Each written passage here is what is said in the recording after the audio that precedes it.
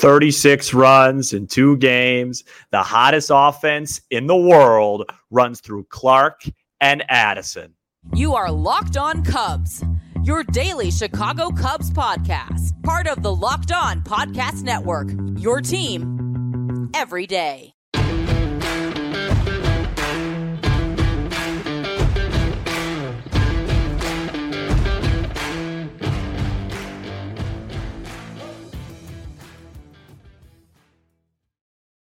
You are Locked On Cubs, part of the Locked On Podcast Network, your team every day. I'm Sam Olber. As you can see, Mr. Cozy is not here. He was at the Cubs game tonight. Please support the show by following on your preferred audio platform, and you can watch, subscribe, and leave a comment on YouTube. Thanks so much for making us your first listen. Matt and I are lifelong fans, taking our passion into a discussion with you on all things Cubs. This episode is brought to you by eBay Motors. A championship team is about each player being a perfect fit. Same with your vehicle. So for parts that fit, head to eBay Motors and look for the green check. Stay in the game with eBay Guaranteed Fit. ebaymotors.com. Let's ride. eBay Guaranteed Fit, only available to U.S. customers. Eligible items only. Exclusions apply. Folks, I don't even know where to start. 36 runs in 2 games. That's got to be some type of record. 140 plus runs since the All-Star break. Almost 40 runs at least more than any other team in baseball. This is the hottest offense in the major leagues. This is one of the hottest offensive stretches I could ever remember as a Cubs fan. Everybody is hitting. We're dissecting lineups. We're talking about who should hit where, and they're scoring 15 runs a night. Let's start with this specific game in a vacuum, and then we'll move towards, the general big picture stuff. So, this game did not start out well.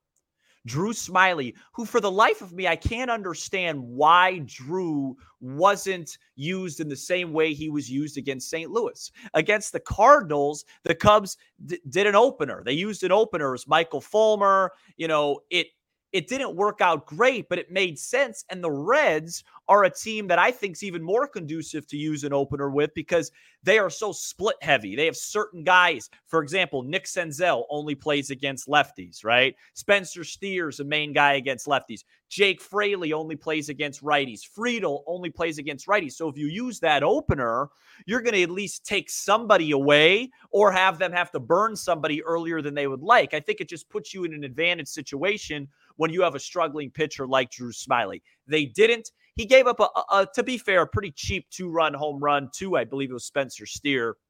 We'll call that a Wrigley Field home run early in the game. Then he gave up a couple home runs to Joey Votto, who actually he owned his whole career up until that game.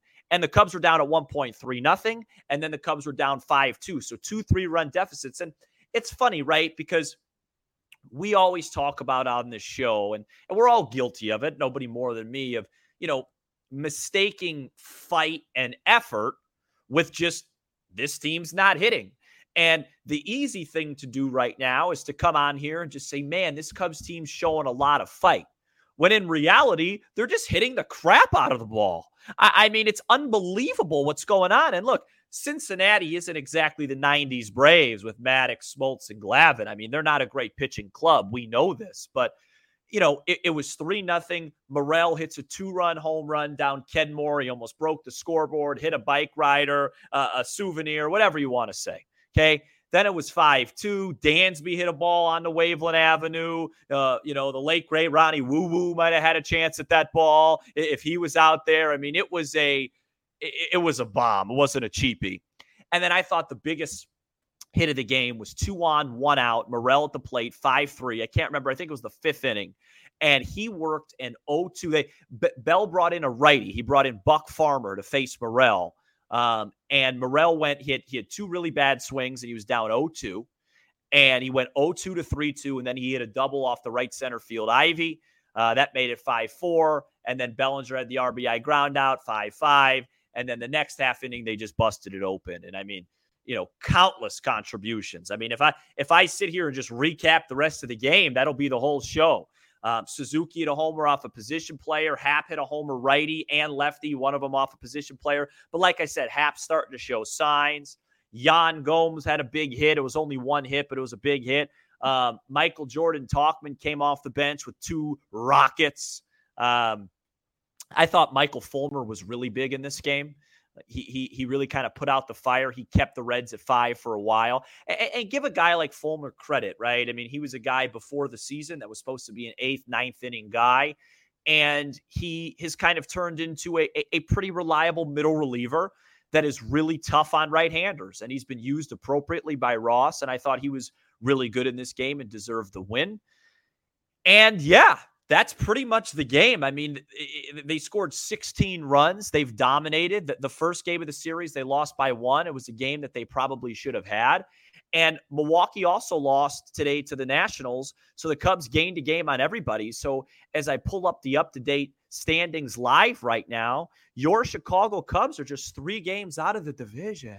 So with a plus 77 run differential, they are 94 games better than 94 runs better than the Reds and 92 runs better than the Brewers. Just some quick math there off my head. That's pretty crazy.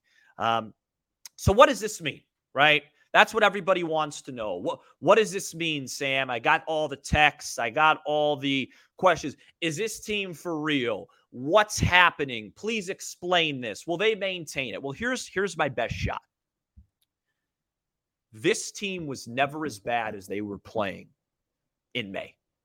We all knew that, right? And we preached that on the show.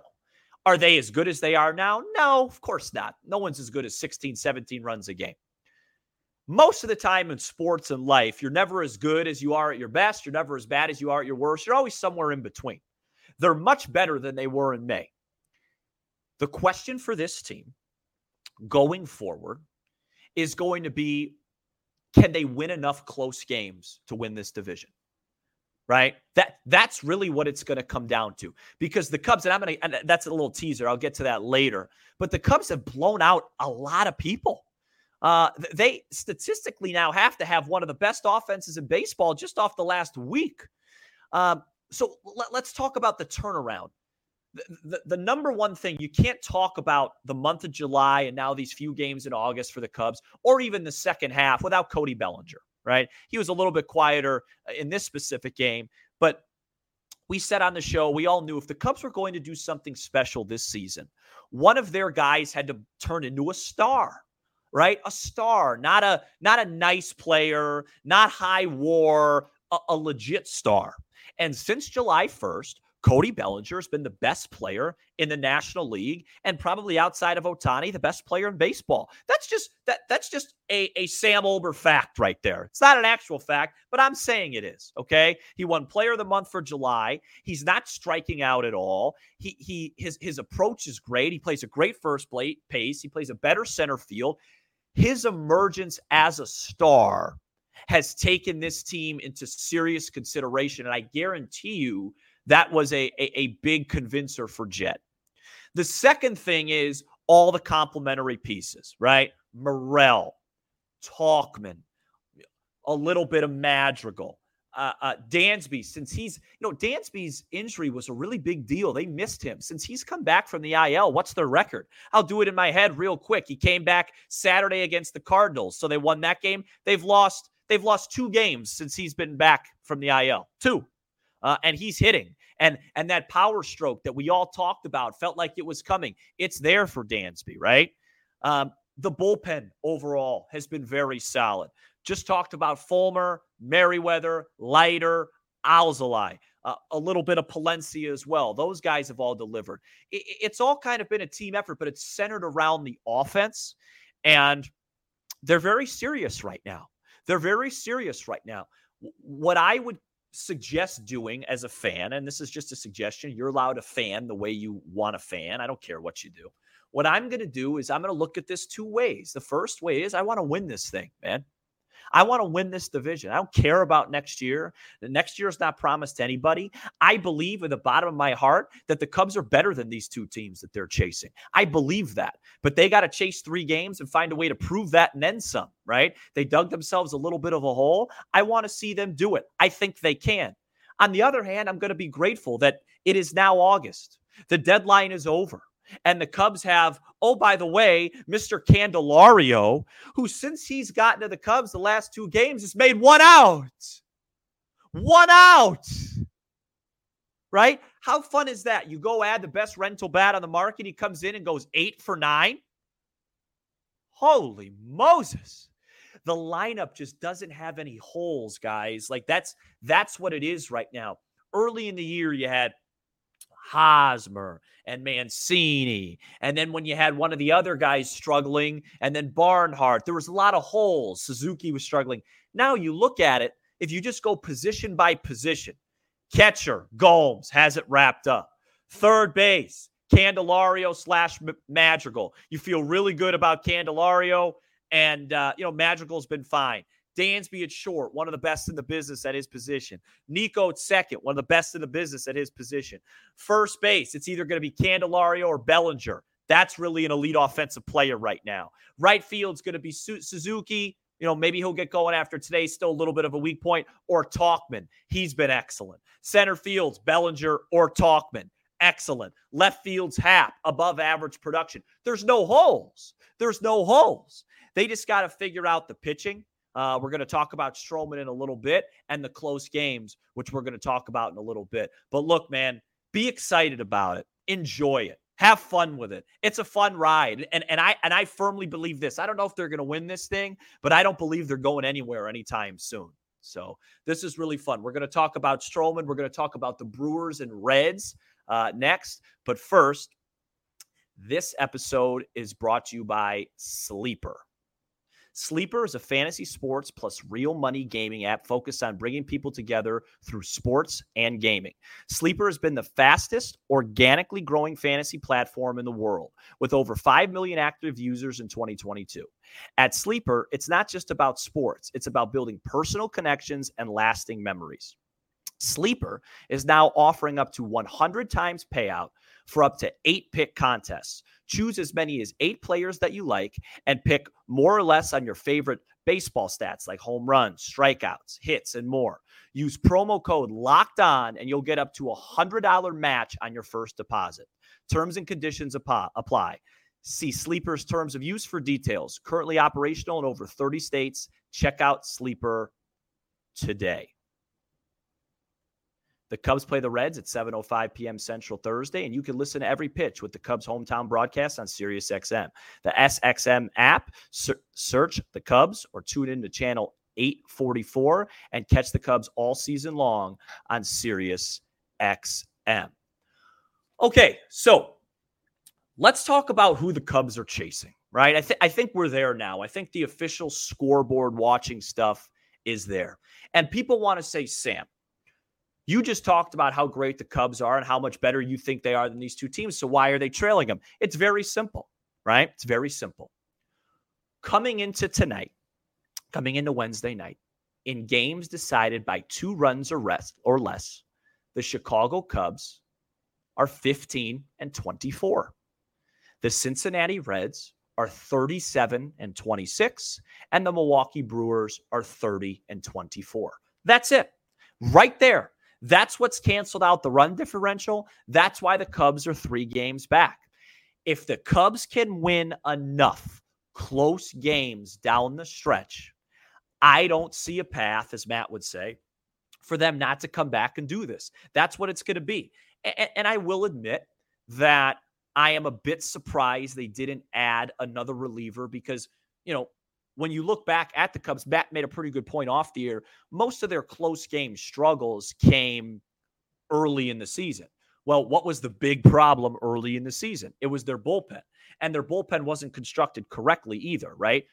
You had Michael Fulmer as the closer. He's now a middle reliever. You had Brad Boxberger as a setup man. I have no idea where Brad Boxberger is. Keegan Thompson is in Iowa. That was your 7, 8, 9. It's a completely revamped bullpen. And I think there's a little bit of blame that needs to be put on the Cubs there. You got to do a better job of identifying roles sooner and faster. I think we all felt like Adbert was the best reliever on this team at the end of April. He should have got this job a little bit sooner. But, when you're talking about close games, you're talking about defense, and you're talking about pitching, and you're talking about the right lineup decisions and the right in-game decisions. Defense overall has been pretty good for the Cubs. I think their problems have been at the corners. That should be no more with Candelario and Bellinger now. We know how I feel about Ross on the margins, but it is what it is at this point. They're going to need to pitch really well. The Reds, even though it didn't show up in Wednesday night's game, have a pretty good bullpen with one of the most dominant closers in the league in Alexis Diaz. And Milwaukee has, even though he blew a game on Wednesday, one of the most dominant closers of the last few years in Devin Williams, along with Payamps and just elite relievers. When you break down the Reds and you break down the Brewers and you break down the Cubs, what I see is I think the Reds and Cubs right now are, pushing and pulling for the best offense. I think the Brewers have the best overall starting pitching. I think the Cubs and Brewers are close for best defense. Where the Cubs are, the question mark is the bullpen. That's where they're really going to have to be solid down the stretch. And if they could do that, and they can win just enough. I'm not saying you got to win every close game, because if they keep hitting like this, they're not going to have that many. Just win 3 out of every 5 one-run game the rest of the way. One-run games. Jeez, figure it out. It's late. That's why I need Matt. I need my host back. It's a lot of talking. If they can win 3 of 5 of those games, they're going to be in really good shape going down the stretch. It's fun to talk about a divisional race. Let's transition into some news and notes. I think the big news of the day was Marcus Stroman was put on the IL with hip inflammation. It wasn't really said how many starts he's going to miss. I would guess 1, maybe 2 max. I think his next 2 scheduled starts, well, I know he was scheduled to pitch Saturday in Atlanta. If there's an offense close to the Cubs right now, it's been the Braves, and they've been like that the whole season. So that's not exactly the type of opponent you want to pitch against when you're trying to get right. And then I think he was going to have a reunion up in Canada for against the Blue Jays. I think he's scheduled to pitch in Toronto, so it'll be interesting if he makes that start. Look, I'm not a huge fan of this type of stuff. I always think it's a little bit convenient when guys are really struggling, then all of a sudden they get put on the IL. But I also am not ignorant enough to say that he's not hurt. Maybe it was a nagging thing. I always think these type of stints are more of just as much, I should say, as a mental break as they are a physical break. But the one thing I know is this: the Cubs aren't going to win this division unless Marcus Stroman figures it out. Unless Jameson Taillon continues to pitch otherworldly, which we'll find out if that can continue on Thursday. But assuming Taillon comes back down to earth a little bit, the Cubs are going to need Marcus Stroman. So hopefully he can do whatever he needs to do to get right and contribute. And that'll really help them, him coming back. On Saturday, my guess is it'll be either Assad or Wisniewski pitching for him. Very tough assignment. Very tough to pitch against that team. But, that's what you got to do. Both those guys have been really good lately. The Braves have probably never seen either of them. So, maybe that will help things out. But it's really exciting stuff right now. I have this tendency to kind of live in the past, right? And I always in my head, they win tonight, and I'm thinking, man, if they could have just won game X, Y, and Z, they'd be right here. And that's not the right way to do it, right? It is a long. Now you could say it's a 162 game season. Now we could say that because they beat the deadline, and they didn't have to sell. And when you look at it, this thing's going to be decided in the last 2 months. And, if they come up short, they come up short. But it's really cool that they're a part of it, and, enjoy the ride. Real quick, let's preview Thursday's matchup. So let's get some odds for that too while we're here, because why not? I believe it's going to be Jameson Taillon versus Luke Weaver. Weaver has struggled mightily this season. The Cubs opened up. It looks like they're minus 160 favorites. Weaver on the year, 6.80 ERA, 1.60 whip. He's given up 22 home runs. everything suggests that this should be another pretty high-scoring game, and everything suggests that the Cubs bats should be really ready to go. You never know. It's baseball. I think the weather's supposed to be similar, so it should be a pretty high-scoring game. And it's a really big game for the Cubs. Like, that's the one thing. As great as these 2 wins have been, they're only worth 2. You don't get extra points for scoring 1,000 runs. You really want to win 3 out of 4 and give yourself a little cushion in case you don't win 2 out of 3 against the Braves, who are just, mauling everybody right now. And then, I love talking schedule. So after Atlanta, I believe the Cubs go to New York. They play the rebuilding Mets. How funny is that to say? Then Toronto, and then it gets easy again. Then it's something like the Sox, the Royals, the Tigers, the Pirates. I think all 4 of those are consecutive. So that's where you're going to be able to really eat and do your thing. So awesome stuff, guys. I think for Friday's show, we're going to be doing a crossover. So it'll be me and the Cincinnati Reds Locked On host, Jeff Carr. I think we're going to do a little show together. So, he'll give his perspective of the Cubs. I'll give my perspective of the Reds. We'll do some fun stuff. And then for Monday's show, the honcho, the man in charge, will be back, Matt Cozy. He is enjoying the last gasps of his summer, going to games, having fun. Good for him. And I will get out to Wrigley at some point soon. This team has earned the right for me to purchase a ticket. My work tends to slow down here in a couple of weeks. And when that happens, I'll probably find myself at Wrigley Field, maybe for a game against the Pale Hose, against the South Side. I won't recognize anybody on that club, but I still would like to go. So that's it, guys. We will see you on Friday. It's really fun stuff, man. Shout out to the everydayers who are with us all 5 episodes throughout the week. And you could become an everydayer by checking us out each and every weekday. Be sure to hit that subscribe button for Locked On Cubs on YouTube and smash the like button for the algorithm. We are also on Apple, Spotify, and wherever you get your podcasts and streaming on SiriusXM. I'm Sam Olber, and this is Locked On Cubs. Go Cubby!